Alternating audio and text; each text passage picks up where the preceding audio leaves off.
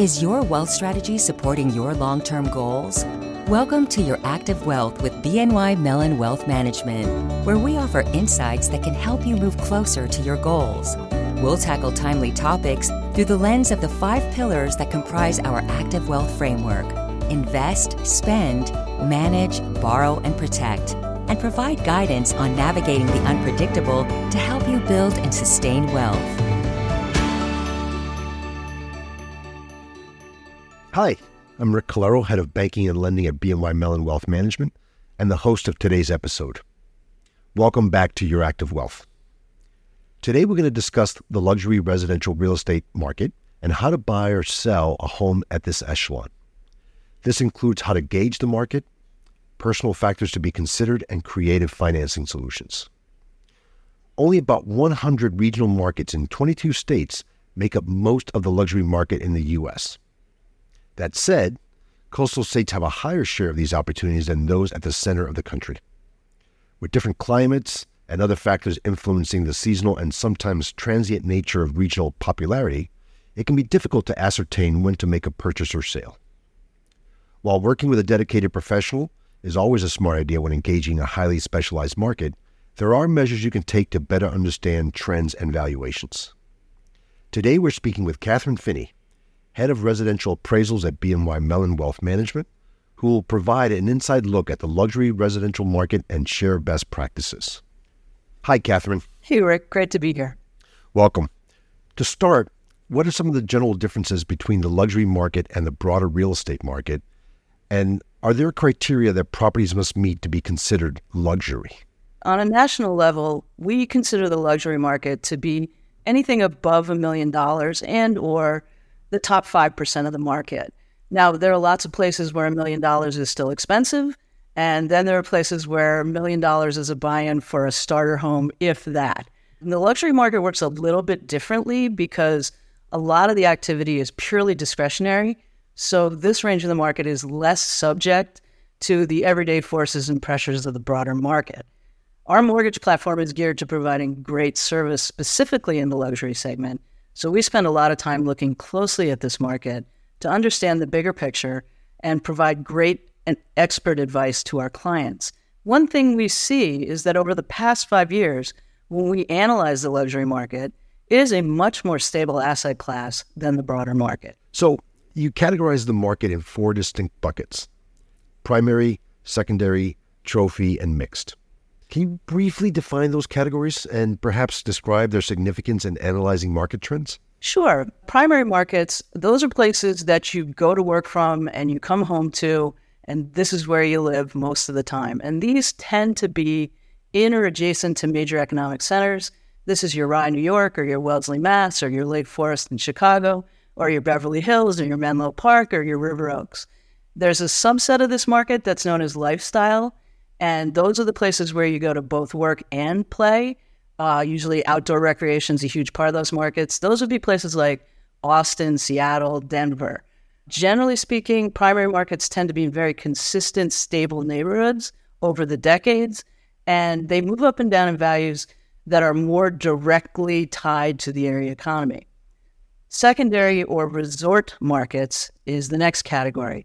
This is where you swim in it, you ski down it, you hunt on it, you look at the scenery, you get warm, you get cold. This is your beach, lake, ski, or desert type market.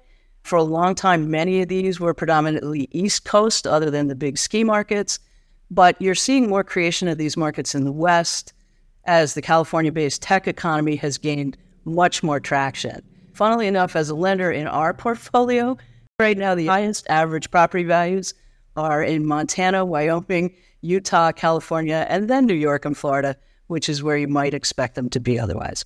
So your third market is your trophy or ultra-luxury market. That's usually $30 million and above with, you've got Manhattan topping out at close to $190 million, or Palm Beach at $170, or LA at $125 million, or Miami or Malibu or the Hamptons or Aspen. Those tend to be your celebrity markets, or your what I call a founders market. Tech company founders all have their playhomes there. And then the last category is a mixed market where you get a little bit of each. You see that a lot in LA. You see that in some of the New York markets. It's interesting to note that the high-end markets in the middle of the country Kansas, Missouri, Michigan. Those tend to generally be at the lower end of the luxury threshold, while the coastal markets are more highly priced. We see 90 of the top 100 zip codes by value are in California. Then you get New York, Massachusetts, Florida, etc. The National Association of Realtors tells us that the 1 million and up market makes up about 13% of the market in the West, 5% in the Northeast, 3% in the South, and 1% in the Midwest. Fascinating on the portfolio there. So maybe a little bit more to build upon that. What's the main metric used to analyze market trends? Is it price? Is it inventory? And how do those metrics allow us to gain insight into purchasing power? My answer to that for the last 3 years, and particularly for the last year, is this is my motto. Inventory tells the story. Price tells you straight up purchasing power, but inventory actually tells you about what I call secondary purchasing power. And the simple way to look at this is what percentage of homes offered in the market sell at any point in time. There's a group called the Institute for Luxury Home Marketing, and I get a lot of data from them. They're a good source. And they've sort of set this metric as more than 20% of the inventory sold is considered a seller's market, 15 to 20% is a balanced market, and less than 15% is a buyer's market. So basically, if 1 out of every 5 homes sells, that's a seller's market. Then you have a shifting market, that's moving back and forth. Then you have a balanced market that kind of tends to stay consistent, mostly in those primary markets that we were talking about earlier. Using inventory as a metric lets you look beyond price, which is useful because price tells you what did happen, but inventory tells you what didn't happen or hasn't happened yet or isn't likely to happen. So this is where your smart investment decisions come in, and this tells you what and how much negotiation you can build into a deal. And this is where you can also home in on specific undervalued locations and look for opportunity. And that's what I consider to be secondary purchasing power. So you classify the market conditions into 4 groups, right? Seller's market, buyer's market, shifting market, and balanced market. How do you use price and inventory to determine what kind of market we're in? I understand there's some regional differences, but where does the U.S. luxury market currently sit? Well, what we see at the moment is variability, but the luxury end of the market is really holding up much better than we would expect given the shift in interest rate environment and also based on the dramatic news stories that we see every day. So we are solidly in a seller's market. There's regional volatility, but that's mostly in areas that have now outstripped their underlying economic demographics. And you need to, when you're in this market, you need to consider your approach differently. In a seller's market, price, you're probably going to end up above what the last guy paid in the neighborhood, right? Financing, do you have to make a cash offer? Can you build financing in up front? We have a lot of situations where clients will use credit line to purchase a home with cash, and then they'll come in and put a mortgage on after that because it makes their offer much stronger in a seller's market. You want to know about your time to get the deal done. You want to get your ducks in a row. You want to line up your experts. You want to do your due diligence. You want to make sure you have an appraisal. You want to not ever waive your inspections. You always want to have an attorney review your contracts. And then you also want to know about competitive access. Do you need that one realtor who's the person that gets to every oncoming property first? Do you need your wealth experts to make sure your picture is solid and your financial planning is solid? All of that sort of thing. Remember that from the fourth quarter of 2020 up until the second quarter of 2022, and still ongoing in some ways, it was kind of a historic and unprecedented moment in the U.S. real estate market. So everybody's looking for correction, right? But what we're actually seeing is when we look at summer 2023 against summer 2022, when the rates started to rise, in the luxury segment, prices are up 1%, sales are only down around 6%, inventory on the whole is up 1%, new listings are down 19%, and days on market is up 66%. But what does that actually mean, right? When you look at pre-pandemic, when rates were already pretty reasonable, sales are flat, and they've only gone moderately up and down since January of 2020. In terms of price, there's kind of a median price in this segment of about $1.4 million.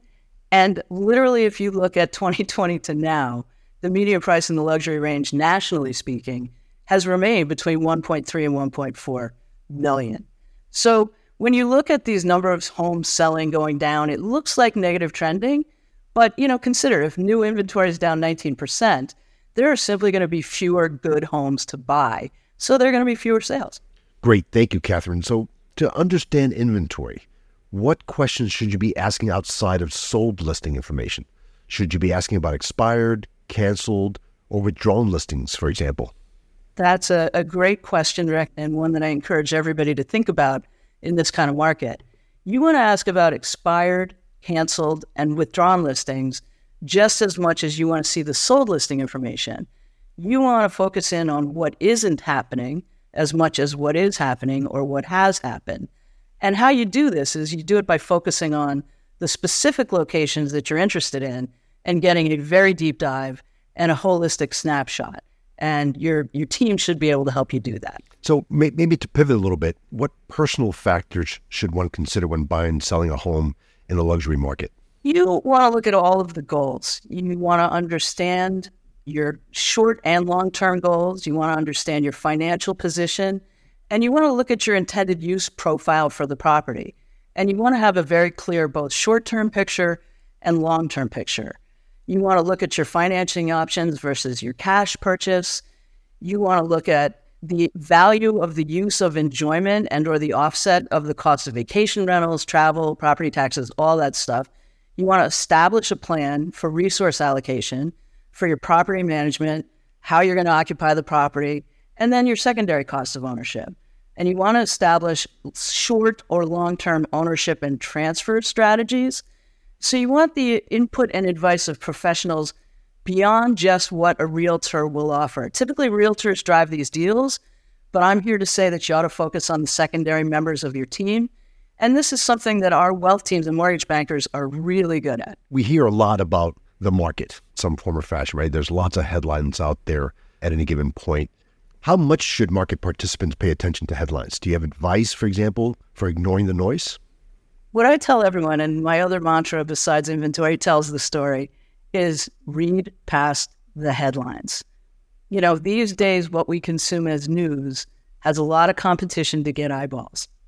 So if you read most of the doom and gloom articles in the quote news, you will almost always find that there is one statistic at the heart of the story, and it is generally presented with zero context. And it's usually a dramatic statistic that is comparing now against what was the most dramatically positive moment in the history of the U.S. real estate market. So even though that market already feels a little bit distant, it's still the current baseline for the headlines. So read critically when you read about real estate. How should buyers think about the seasonality of changing market conditions?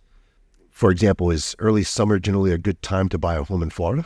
Absolutely. I mean, Florida's in the off season. For the most part, Colorado's in the off season, although they have summer activity as well. But ski markets, are in the off season. And the pro tip here is buy off season if you can. You're always going to get a better deal, right? Because anybody who puts their house on in the off season probably has something else they want to do. So even though that goes against everything in human nature and everything in human nature for high net worth individuals with complete discretionary purchasing power, it's a great idea because it really will get you a better deal and it probably gives you more to pick from if you buy off season. Great advice. What's the main catalyst behind the low inventory you think that we're seeing throughout the country? Oh, I think the clear reason why inventory is low is that, everybody's sitting on a low rate mortgage and they don't want to get rid of that or give that up. So while sales volume is down, the inventory is still way down, and that's keeping the pressure on the market. Also, more wealth is being created in a shorter period of time these days, and new home inventory got slowed by all of the supply chain issues of 2020 to 2022. So those factors have put additional pressure on supply, and if people start to need to sell and the inventory increases significantly, that's when you'll start to see price movement. And that's when the inventory will start to snowball on itself. You touched upon mortgages. In the current environment, do mortgages still make sense? And when it comes to the strategic use of lending, can you give an example of a creative strategy in this environment? Oh, sure. I think mortgages are still and pretty much always a great leverage tool if you have a lot of different financial options, and you're putting your portfolios and your investments together with your experts. Because while rates are up, you also expect that your returns on safe investments are going to be higher, all that sort of thing. So it turns out like I see mortgages usually as having a parallel offset, and that doesn't really matter what the rate is, right? It's going to be corresponding. One of our mortgage programs here at BNY Mellon that I think is one of the best leverage tools in the market, no matter what the rates are, is our construction loan program. And this is a program that lets you pledge assets at the start of the build. We basically look at the equity in the site at the start, and then you pledge assets to meet the equity deficit while you build the home. You can take as much of the balance of the loan as you want on day one, and then we go back and appraise the home when it's complete, and we release your pledge. So what that does is it gives you maximum flexibility without having to liquidate assets or go through the pain of the incremental payouts that most construction loans require.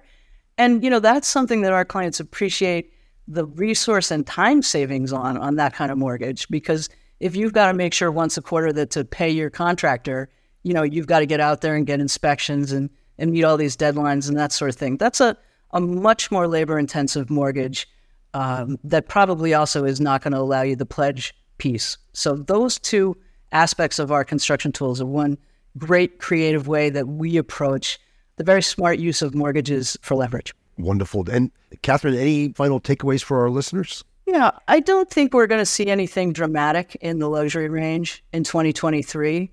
I think there's still enough demand and not enough inventory that unless, some major cataclysmic event occurs, I think we're going to keep going. I think 2024 may tell a different story, but while we're sorting that out, read beyond the headlines, and inventory tells the story. So do your research, put an expert team together.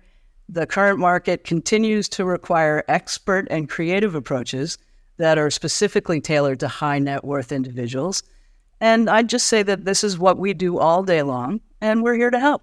Great insights, Catherine. Thank you for joining us today. Great chatting with you, Rick. To learn more about luxury residential real estate, I encourage you to reach out to a BNY Mellon Wealth Manager or visit our website, bnymellonwealth.com. Thanks for joining, and we'll see you on our next episode of Your Active Wealth. Thank you for listening to this episode of Your Active Wealth. Be sure to subscribe to this podcast on Apple Podcasts, Spotify, Google Podcasts, or Stitcher, and visit bnymellonwealth.com to view the latest insights on the subjects that matter most to you.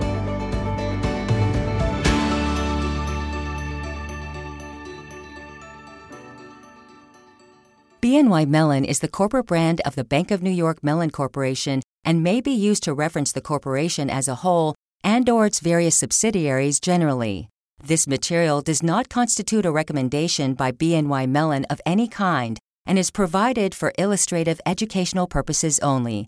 The information herein is not intended to provide tax, legal, investment, accounting, financial, or other professional advice on any matter and should not be used or relied upon as such. Effort has been made to ensure that the material presented herein is accurate at the time of publication. However, this material is not intended to be a full and exhaustive explanation of all of the investment or financial options available. The information discussed herein may not be applicable to or appropriate for every investor and should be used only after consultation with professionals who have reviewed your specific situation. This material and the statements contained herein are not an offer or solicitation to buy or sell any products, including financial products or services, or to participate in any particular strategy mentioned, and should not be construed as such. Any investment strategies referenced in this material come with investment risks, including loss of value and/or loss of anticipated income. Past performance does not guarantee future results. The views expressed within this material are those of the contributors and not necessarily those of BNY Mellon. BNY Mellon has not independently verified the information contained in this material and makes no representation as to the accuracy, completeness, timeliness, merchantability, or fitness for a specific purpose of the information provided in this material. BNY Mellon assumes no direct or consequential liability for any errors in or reliance upon this material. BNY Mellon will not be responsible for updating any information contained within this material, and opinions and information contained herein are subject to change without notice. This material may not be reproduced or disseminated in any form without the prior written permission of BNY Mellon. Trademarks, logos, and other intellectual property marks belong to their respective owners. Copyright 2022, The Bank of New York Mellon Corporation, all rights reserved.